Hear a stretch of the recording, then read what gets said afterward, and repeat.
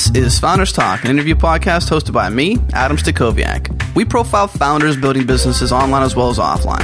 And if you found this show on iTunes, we're also on the web at 5by5.tv/Founders Talk. If you're on Twitter, follow Founders Talk and me, Adam Stack. This episode is sponsored by Zendesk, a leading provider of web-based help desk software that is reinventing how companies engage with their customers.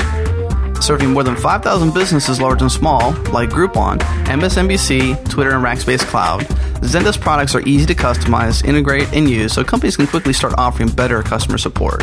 Use the coupon code 5by5 to get 25% off your first 2 months. Check them out at Zendesk.com. And by Shopify.com, the internet's most elegant, customizable, and affordable hosted e-commerce platform. Take advantage of Shopify's thriving theme and application community to add beauty and depth to your site.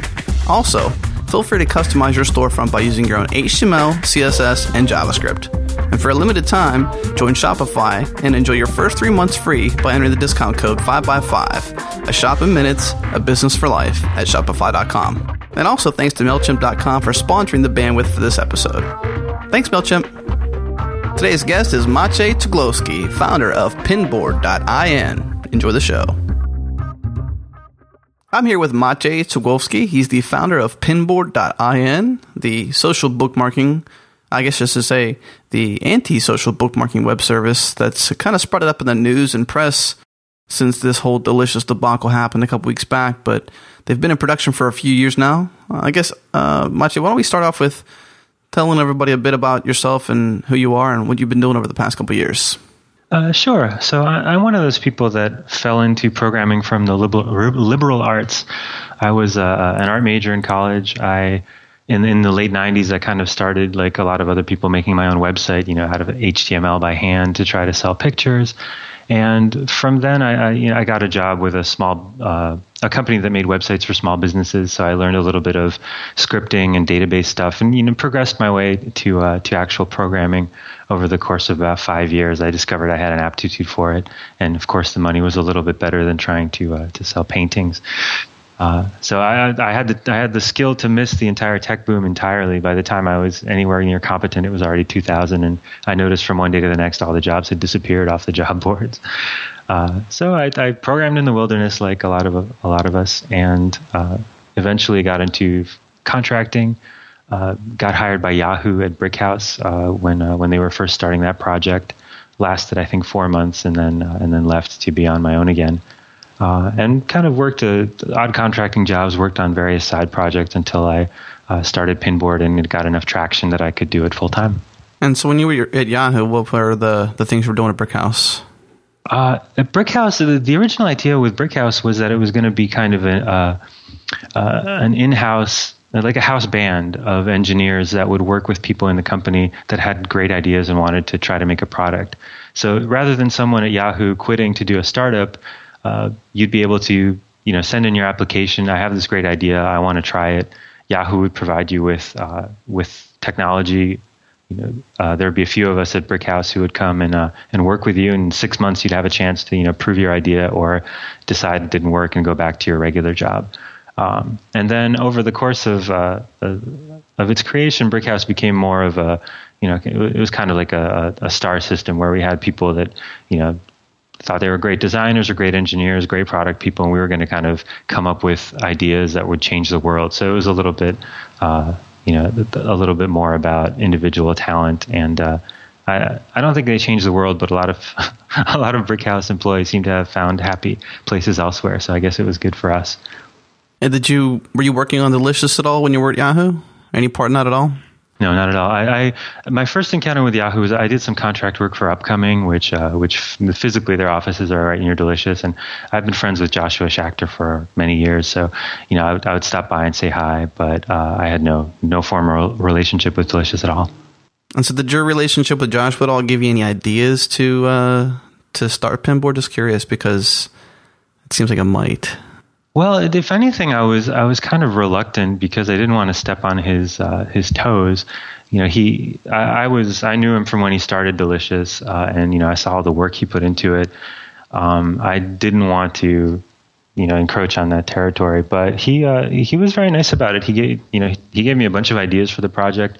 The whole way we do the sign up fee, where it grows incrementally with new users, came from him, and he was always kind of affable about it. So I appreciated that a lot. And I think I knew that he had been frustrated with the directionlessness of Delicious after it got pulled into Yahoo.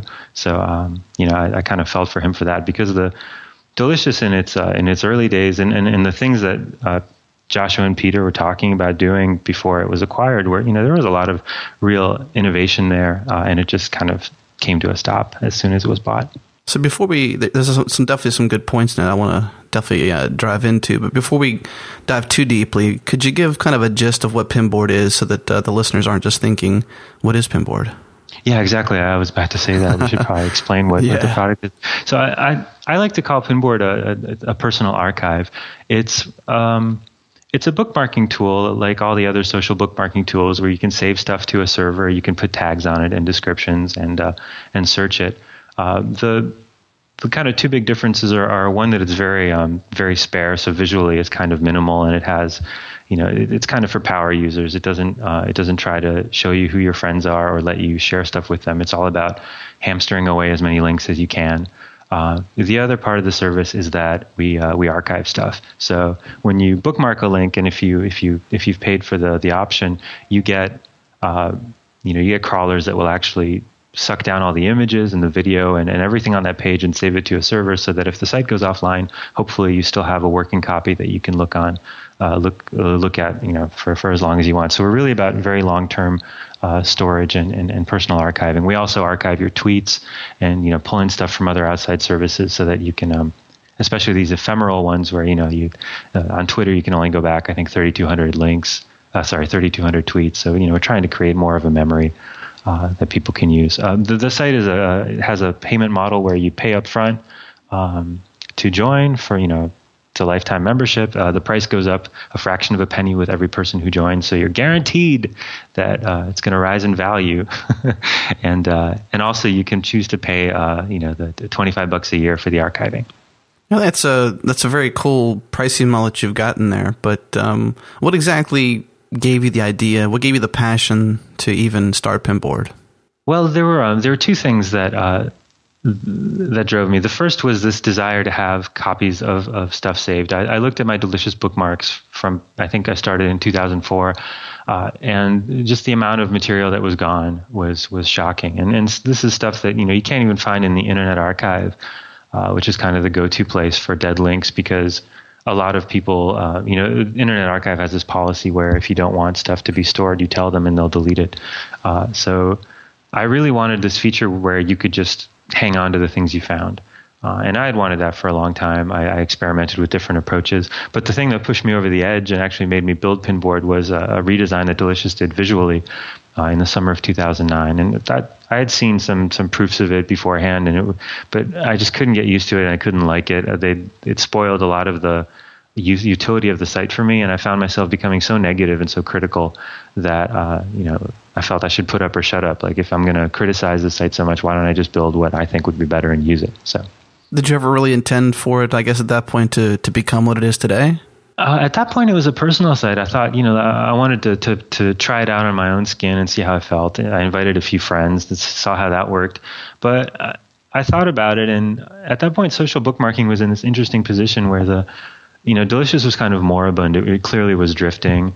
There weren't Google Bookmarks also was kind of, they hadn't done anything interesting with it. Magnolia was trying to rise from the dead, but they had done this horrible thing where they lost everybody's data, so their reputation was just shot. So I figured if I didn't, it was an opportune time to try a new bookmarking site, and if I didn't do it, someone else would come up with it and do it themselves. So I preferred to be the one who tried it.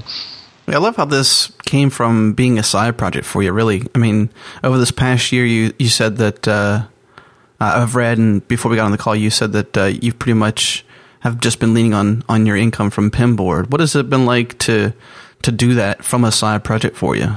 It's stressful. I think anybody who has a small site that accepts payments knows this dynamic where you really don't know what your income is going to be, because it depends a lot on the kind of attention you get, and that depends on a lot of random factors. You can have an excellent product be up for years before someone notices it, and suddenly you have an influx of new users.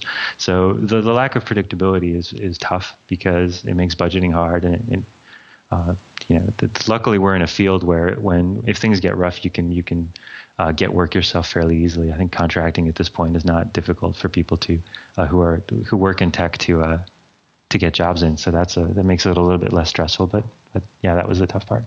Well, speaking of getting covered, I mean, you were covered by TechCrunch in their blog twice last year and twice this year. So last year both times were in July, I think, and then you were covered again earlier this year, and they're evangelizing about the simplicity, the likeness of Delicious, but the uptime and the speed and the difference between it. And it seemed like they were really on your side, but it seems like you talked about a serious influx of users, and that really came about 11 days ago, you said, with the I guess, surprising news from Yahoo that they were going to put Delicious on sunset mode.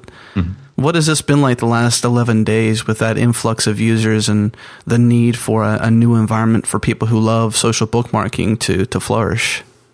Well, I should say that first TechCrunch article back in the summer of 2009 was actually what propelled me to take the site and make it a product, because we got a huge influx of traffic, and at that point we were in test mode, and I decided there's no reason not to flip the switch and actually start charging and see if the product takes off. So that was a little bit of a spark, and that first wave of new users prepared me a little bit psychologically for what last week was like. I just knew what the dynamic is. The first person who ever signed up for Pinboard and got charged for it, I think at that time the price was something like $2, immediately demanded a refund, and I just had this cold sinking feeling in my belly, that I've done this horrible thing, and I'm just going to get pilloried by users. And I had a similar feeling last week where, everybody's signing up. The site is under such strain from the traffic that we're struggling, and everyone's just going to demand a refund the next day.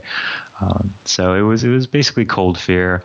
The traffic burden wasn't so terrible. It was very high, but I had built the site to be ready for really high traffic. If you want to look at bookmarks, you can do it all day and it'll be fast. But what the site was not prepared for was people importing, I think what turned out to be 10 million bookmarks in the course of 5 days. We had maybe 3 million or 4 in the database accumulated over 18 months. There was nothing set up to handle all those imports, and trying to keep people happy and understanding while they were waiting 8 to 10 hours for their data to show up after they'd paid me money. That was not easy. So you didn't actually start charging for the service until July of this past year? I had set it up in test mode, so anybody who wanted an invite could get one. And then Michael Arrington, for some reason, and this is maybe instructive to your listeners, like the anatomy of how a TechCrunch article gets written. Michael Arrington, I don't know where he heard about the product from, but he wrote to me asking for a test account. I looked at the logs. I think he used it for, did 3 or 4 page loads, and then immediately wrote what he wrote on, it was a very glowing review on TechCrunch, and that review drove people to look at the site and then sign up. So the fact that we got such front page coverage unexpectedly on TechCrunch made me decide maybe, it's now or never, why not try it? But I was kind of, it's a little sobering to see how little can make or break a person's impression of the site. If that first page load had failed for some reason, might have had, never been heard of. It could also come from the pain felt from, Delicious being acquired by Yahoo, and obviously it had a pretty good direction in terms of a bookmarking service. You'd mentioned some that had fallen by the wayside earlier in the call, but Delicious seemed like the true winner. They had an unusual URL at first, then they finally got the .com, delicious.com, and it seemed like they were on the right tracks, but it certainly just became a mismanagement of the product in general. I think it's true, and I think that happened to other products as well that Yahoo acquired. Upcoming is the example that comes to mind, where it was also really dynamic and then just disappeared into this big jello mold that is Yahoo. Just a couple of days ago, actually, this is kind of funny because I just tied my Pinboard into my Twitter, so it actually pulled in this link from Twitter, and we'll talk about that feature here in a second or two, but I thought it was kind of cool that it came through my Twitter, and I was like, there it is. But anyways, the point of me saying that is the link was actually a link that I was sharing with people about something that Sean Parker had said about Facebook and how they shouldn't have won. And basically in this video on YouTube, he said that Facebook should not have won, and MySpace blew it. It was basically bad management. It wasn't a platform issue. Is that do you feel the same way with? Do you have a similar feeling towards Pinboard versus Delicious in this case? I think Delicious. It's like getting in the cockpit of the plane and like wrestling the controls so they pointed at the ground. Like you had to make an active effort to make that site not thrive and grow in the way it was doing, just because there were so many obvious ways to go that would have been at least interesting to try. And the fact that Yahoo chose almost none of them it illustrates something that's bad about that company. I think nobody really at the higher levels knew what on earth to do with Delicious. And the best illustrator of that is the fact that they had Yahoo Bookmarks still exists. I mean, the first thing they should have done is consolidate those two if they really had a vision, but they didn't.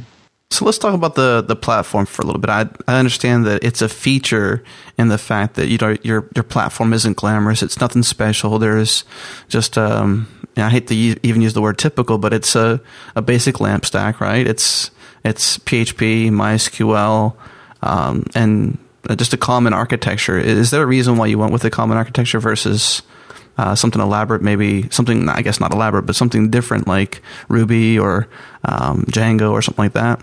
I had done a lot of consulting work fairly right before Pinboard with both on Django and on Rails projects, and I had become really allergic to kind of the heavyweight aspects of these sites where you actually immediately had to think about caching and scaling and message queues and all these things that I associate with large websites, even with on startup sized projects. I had used PHP at Yahoo, where it was kind of the internal language, and everybody hates on it, but it's extremely lightweight. I thought as an experiment it would be nice to see how light you could get this site so that it would just be blazingly fast. And that was kind of our secret weapon with Pinboard. I tried to entice people with features and with minimalism, but really we worked so hard to keep it super fast. Every page has a little display up top that shows you how many seconds it took to render. And if you look at the Delicious bookmarklet, it loads almost a megabyte of code into your browser when you open it, just to bookmark something. So that was our secret sauce, and having the foundation be really basic and uninteresting made it possible.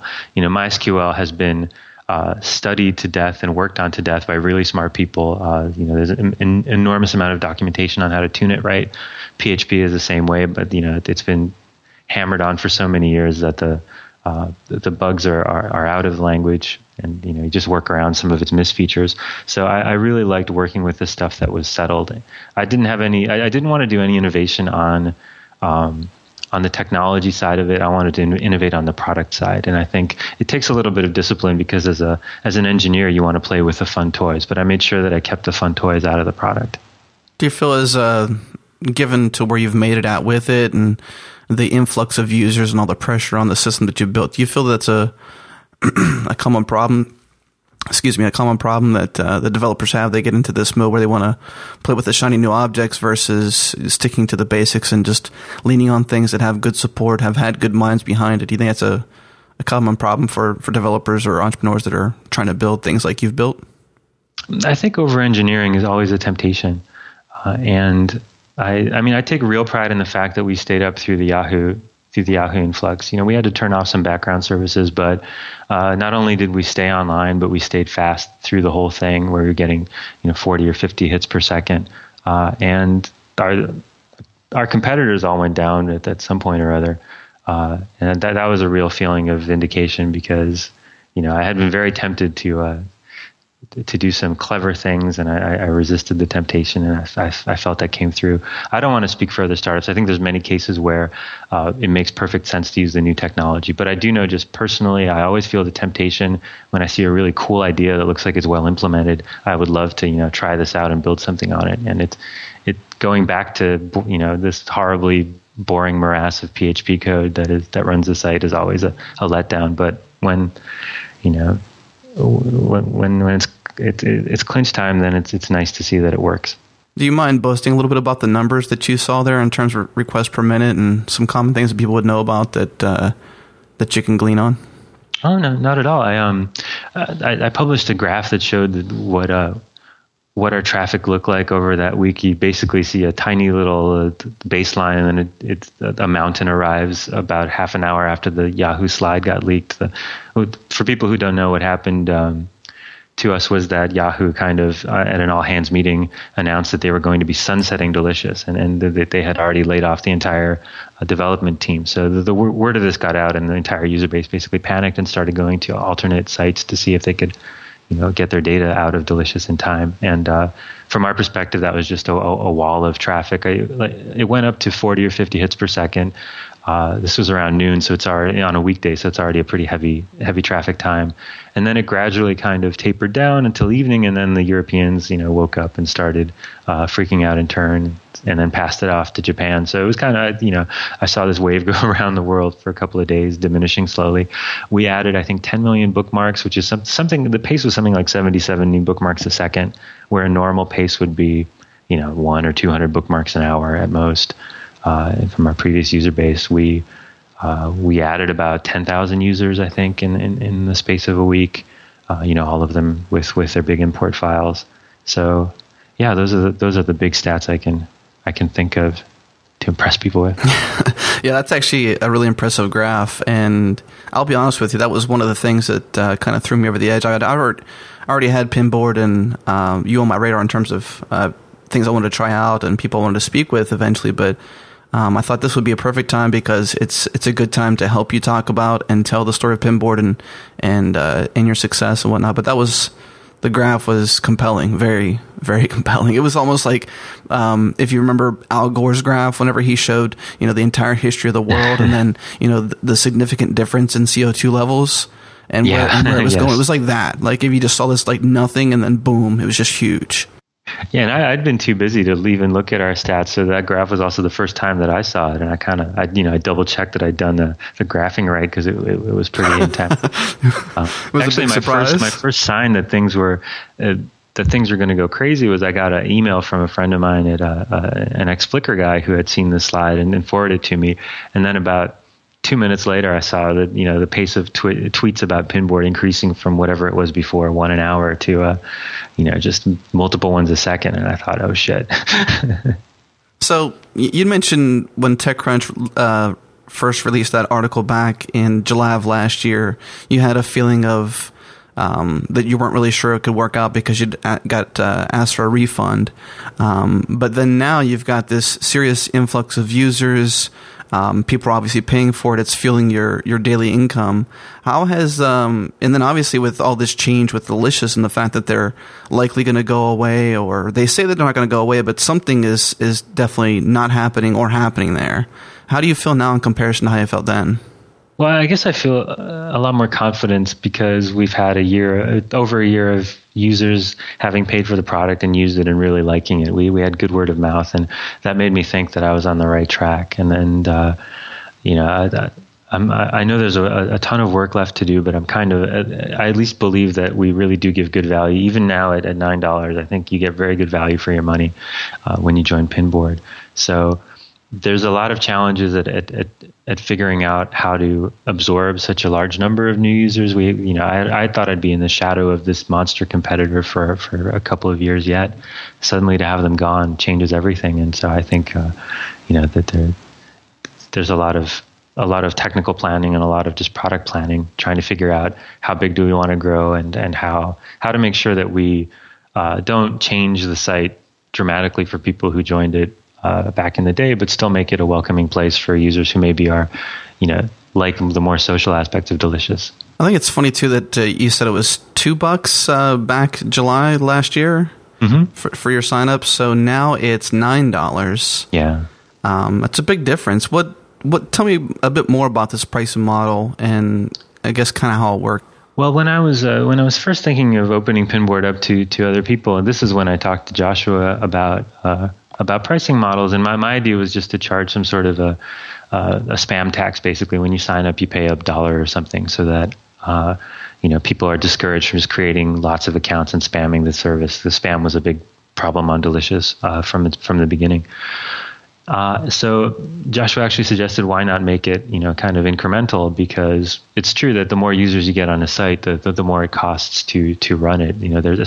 I think when you get to a certain scale, it becomes cheaper, but the marginal cost of each user is actually higher because you suddenly have to, get another machine, and then you have to write code. So things that used to be done in one place now are done in parallel, and there's just a lot of pain involved in the initial stages of scaling. So I thought it would be nice to reflect that in the pricing model, where every user basically contributes money so that it funds the ongoing development of the site. I hadn't realized that it would have the big marketing effect it does. People were really tickled by the pricing model, and a lot of people actually joined the site specifically because we took their money. They were a little bit tired, they told me, of these projects that offer free accounts, and there's no idea how they're gonna survive, because when it comes to bookmarks, people really want stability. It's like a bank, you're investing. Yeah, that's how I feel about my Delicious. It's like an investment. Yeah, and then you don't want also, like, there's been a trend recently, I think, where startups kind of grow really fast, get successful, and then they sell to a company which shuts them down or turns them into something else. They write a letter thanking their users, but the users are left holding the bag. I didn't want to go that route either.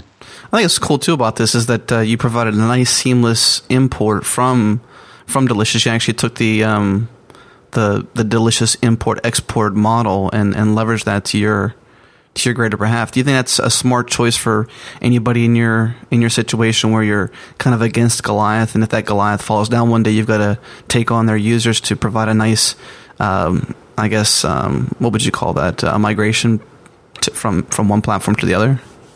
Without question. I think if you're up against a big competitor, people are going to try your service in parallel with what they're already using, and they're going to evaluate you that way. So if you make it difficult for them to sync up, whether it's your photos or whatever other kind of user data you're using, and if you make it hard for them to export, and especially if it's not dirt simple to import stuff, then they're going to lose interest right away. It's on you to make it very easy, because there's other things that are going to be hard for people to get over that you don't want to add import to that. What are some of the biggest lessons that you've learned over the last 2 years with Pinboard and the development of it and the business model, and in general, creating it as a product as it is today? Such a huge number of lessons, since I had no experience of doing a startup before. Some of the things that struck me particularly were, the amount of goodwill you can get out of providing prompt customer service. We've tried, Peter and I both have really worked hard to be responsive, even if we can't help people immediately, at least get back to them, telling them that. The dividends from that are amazing. And all it takes is a little, an email at the right time, and someone has a good impression of your product for the rest of the time they use it. I think that's great. I think it's surprised me the extent to which people think that anything that has a website is run by a building full of employees. There's a development department and a QA department and the help desk. They don't really realize that a lot of these projects are a one-man show or something close to it. And then I think I've been amazed at frankly amazed that we can just compete with actual corporations on and kind of do well against them. When it just speaks to how much technical leverage is available. I mean, we're compared to 2004 when Delicious was launched. I remember, Joshua had to, get big servers, and there was this constant headache of administering stuff and all that. And just in those 6 or 7 years, now we have, you rent computers by the hour from Amazon in the cloud. You have all the software you use is free and well tested. There's no obstacles on the technical level anymore to building a mature site if you have the development skill. I think that's something very new. You mentioned Peter, and we haven't actually talked about him really at all. He's been around for the past year helping you out, and he was also one of the co-founders of Delicious. How has that impacted the product development of Pinboard? Oh, it's been terrific fun to have him around. Peter's really, really good at vetting ideas, and he has a really good sense of what makes what's good to try. He's very innovative. I remember when in early days of Delicious, he and Joshua would just throw stuff around, and one of the real strengths of that product was all the bad ideas that got discarded. I think that's one of the hard things to do when you're building something is actually just throw out the bad ideas. It's easy to come up with good ones. Unfortunately, they're mixed in with 10 times as many bad ideas. And Peter's extremely good at arguing those out and pushing them out of the product. And he's he also has a lot of memory of what originally the direction Delicious was originally taking. The reasons why they didn't follow certain paths, and a lot of ideas that they didn't get to try on the product that we can try now at Pinboard. So I think he's very pleased to have another go at bookmarking. Although kind of surprised, with both of us are, that it's a viable thing to do bookmarking in 2011. And just on a day-to-day level, he's we kind of stagger our sleep schedules. He keeps the site up, then I wake up and I keep the site up. We answer the emails. I think many people know that when you're not working alone on a project, it's much easier psychologically than when you are. It's really sad actually working by yourself. So it's kind of nice having Peter on, I'm sure, because you really can go crazy, especially if you start talking to yourself. You're crazy then, right? Exactly, and you have horrible mood swings too sometimes and you're mad at yourself. Yeah. So luckily, if you don't synchronize them with the person you're working with, then it gets a lot easier. So co-founders, that's an important piece then, I guess. He's not really a co-founder, but he's certainly, part of, I guess, probably the better part of what a co-founder could be. Yeah, I think this is a relationship everybody has to define for themselves. People have been collaborating since the dawn of time, and it's something. It's like a friendship or a marriage where you kind of you figure it out for yourselves. Well, I'm just, I know we don't have the super secret question to lean on, but I'm just curious. I just thought of one, actually. Okay, you can ask great. Let's do it then. Guys, I know before we first started talking that we were going to shoot down the super secret question, but I guess, what's on the upcoming for Pinboard? What's super secret no one knows about that you can talk about here today? Well, the super secret thing I can talk about is something from my past that actually helped Pinboard get where it is, which is for about the last year, Pinboard was actually running on the back of a completely different website that made a lot of money that paid for Pinboard.